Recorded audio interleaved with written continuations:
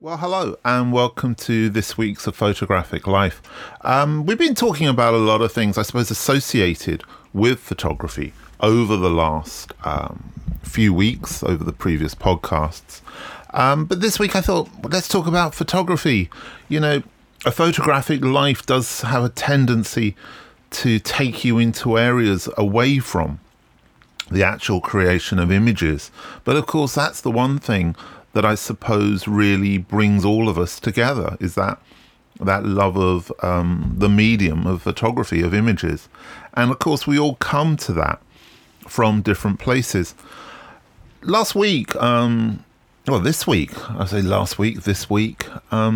went and visited the Martin Parr Foundation in Bristol to have a look at the David Hearn Swaps exhibition. It's been an exhibition which has already appeared at Photo London and I think also in Cardiff at the museum there, and has been at the Martin Parr Foundation through the summer, through until the end of September. Highly recommend going to see it, to see some great images by some of the great photographers.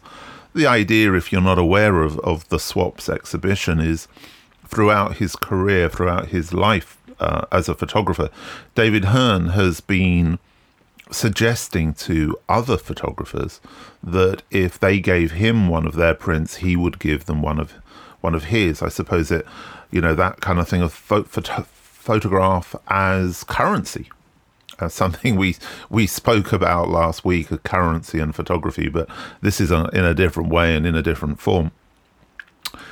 And so what they've done in the exhibition and how they've shown that is some of the images are purely the images that Hearn was given, and others they've used the central image that Hearn had used as his form of barter, his bartering tool, and the different images which came in response to that image. One that particularly comes to my mind is, of course, his famous Beatles picture, very early Beatles picture when none of them are actually looking at the camera and they're all around a piano in Abbey Road Studios.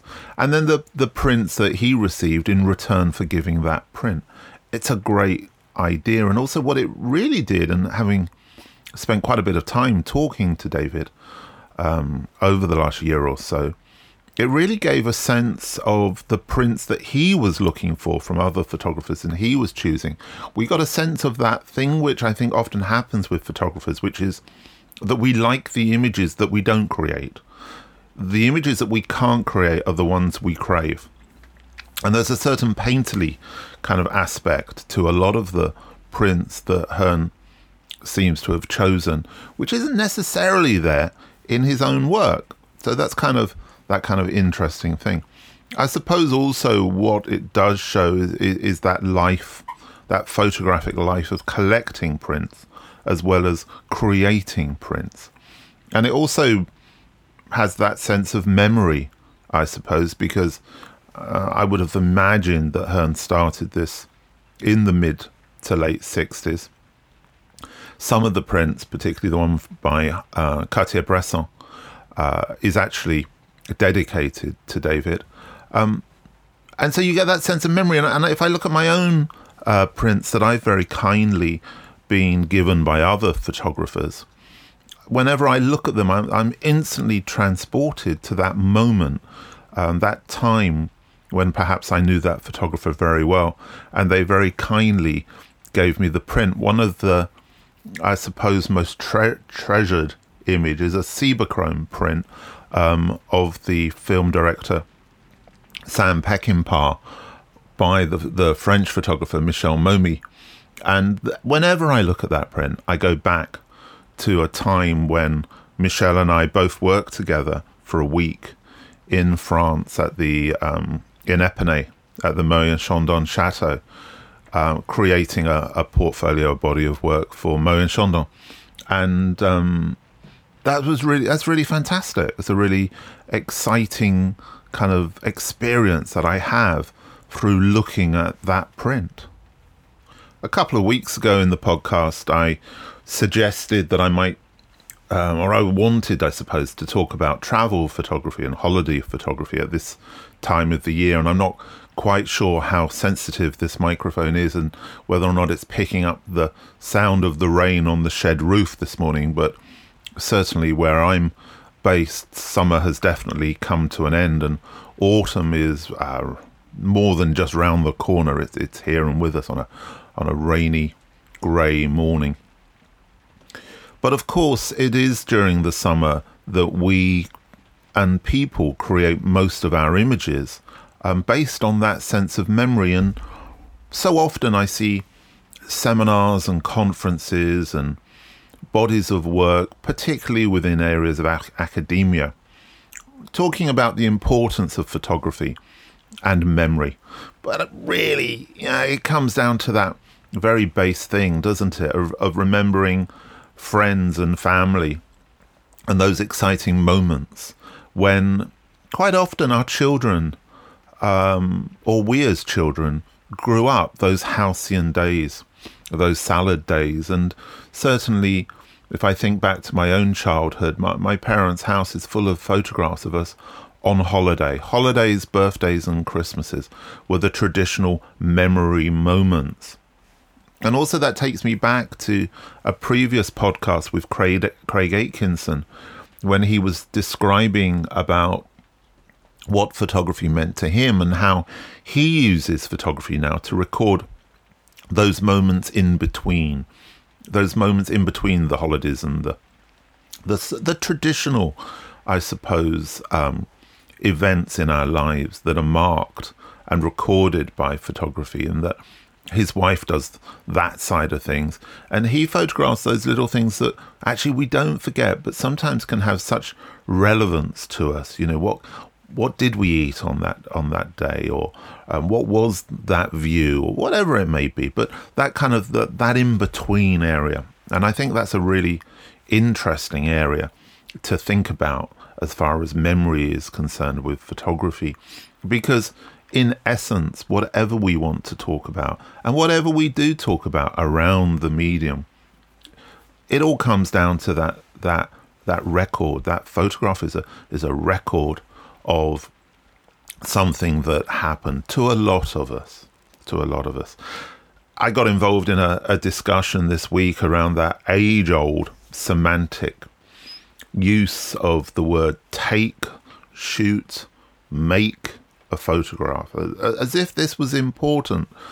To me, I have to say that I really have no interest in the use of the word. For me, what's important is the final image. However, what I've increasingly found in my own photography is that I find the picture. Sometimes I might make it, sometimes I might create it, but I'm always finding the photograph.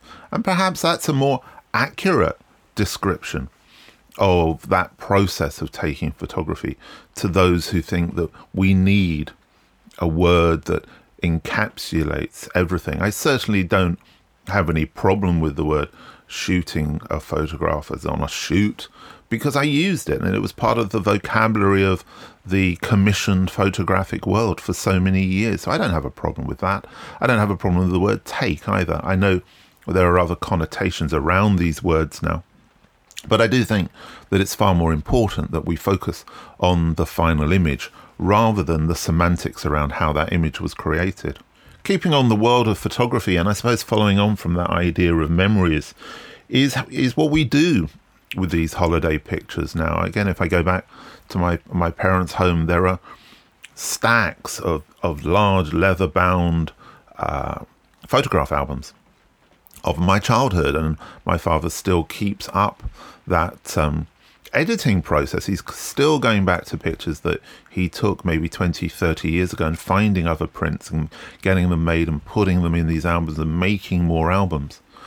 Always interesting, that nature or nurture, as to whether or not that influence of working with prints also came straight through to me. But anyway, so what do we do with those? Well, one of the things I do is I keep all of the photographs as I go through the year that I take and my wife takes of our youngest daughter. And towards November time, I will produce a blurb book, a hardback book of all of those prints. there we go. I've used the word print. It should have been, of course, images, those digital images, because most of the images have been created on phones, on our smartphones, as we've gone through the year. And I designed the book as I go through the year. So I'm constantly, it's done in a chronological way, and I'm constantly looking at images and building that book until I realize it's got to a point at which it's ready to go to blurb, to be printed. And then I distribute those books at Christmas to friends and family who are interested in the book. The rule behind the book is that nobody else is allowed to appear in the pictures. My daughter, is the only one who is in these pictures. So it becomes a record of her life, of her year, of her growing up.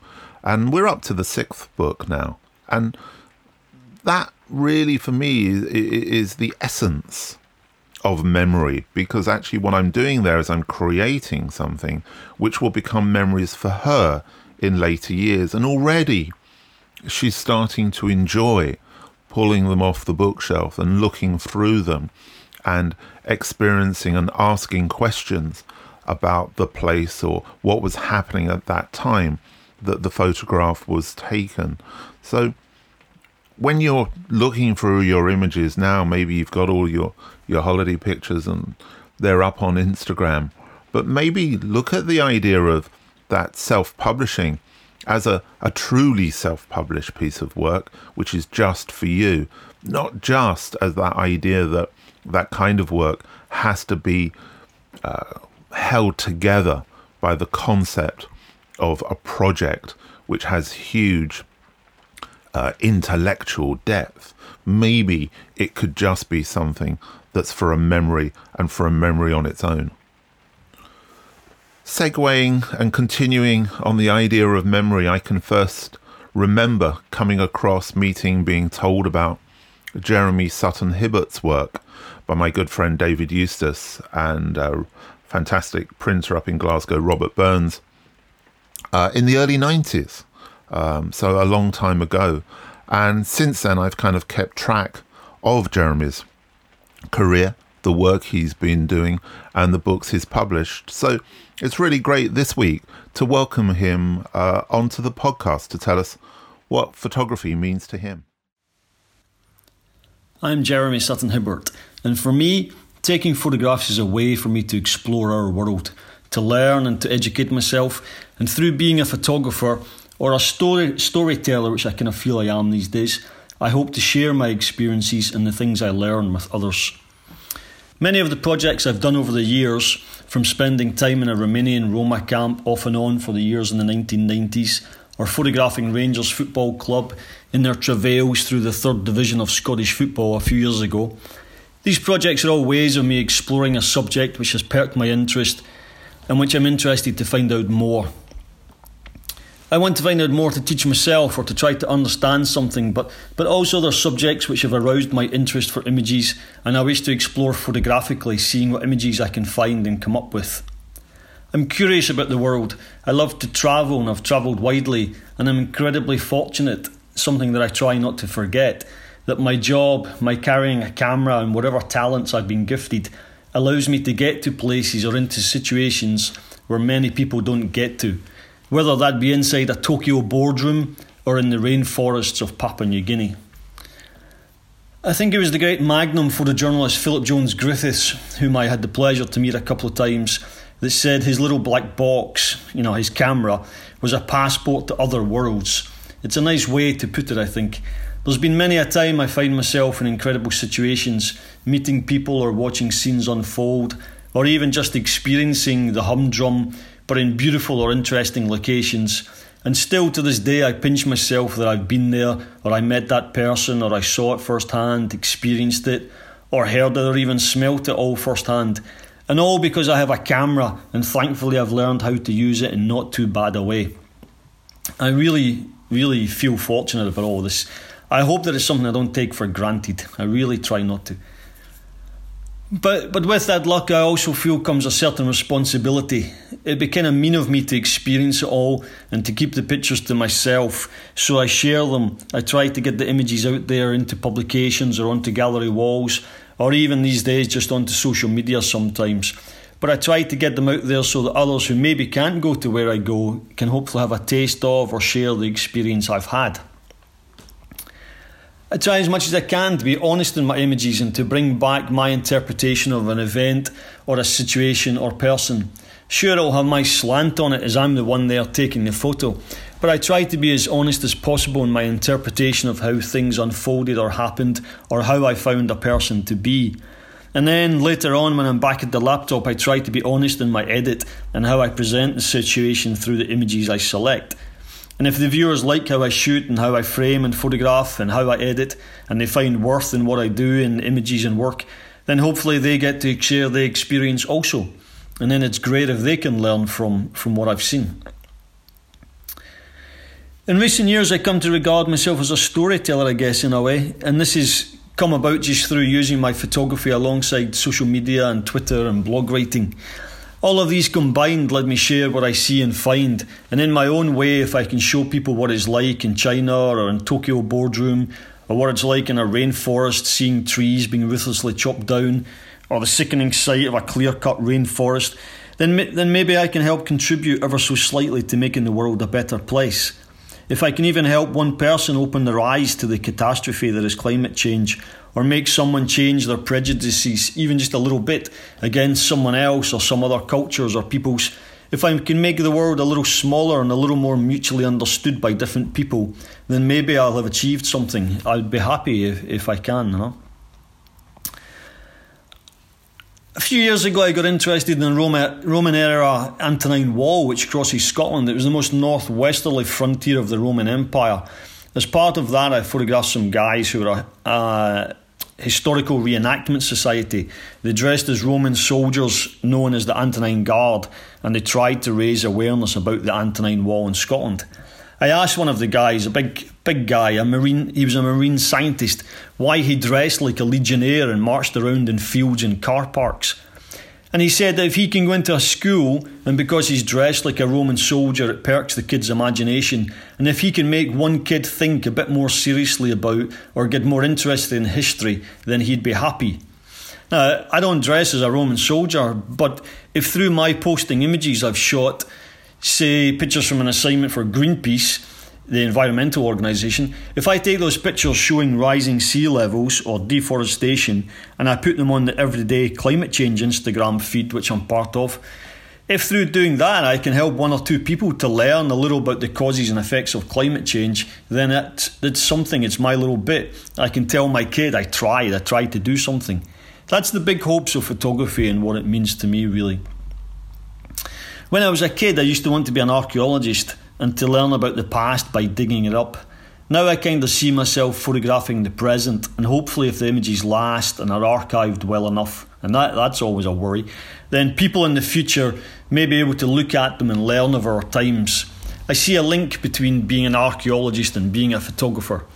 Already in my career, which to me seems to have sped past, I see I've photographed things that have changed or disappeared, and already my images have become a window, or to use the term again, a passport to other times gone past. And again, if someone finds worth in those images of past times, then I'm happy. I may well have achieved something. And that's why I'm happy to exhibit some of my archive work these days, to get it out there or to put it on Instagram, or to do little publications with Cafe Royal Books, and to get the images off the hard drives and out to the public and to share with others. So that's the grand hopes and aims of what I do, really. That's what photography means to me. Thanks for listening. Well, thank you, Jeremy, and thank you also for picking up on that theme of memory and also explaining it in a much more eloquent way than perhaps I did. Thanks everybody for listening again this week. As always, if you've enjoyed this podcast, do please go back through previous podcasts. We've had some incredible thoughts and opinions and experiences shared by photographers over the previous weeks. So do dip back into the archive. I think and I hope you'll find it very rewarding and inspiring. And it just leaves me to say thanks very much for listening and see you next week.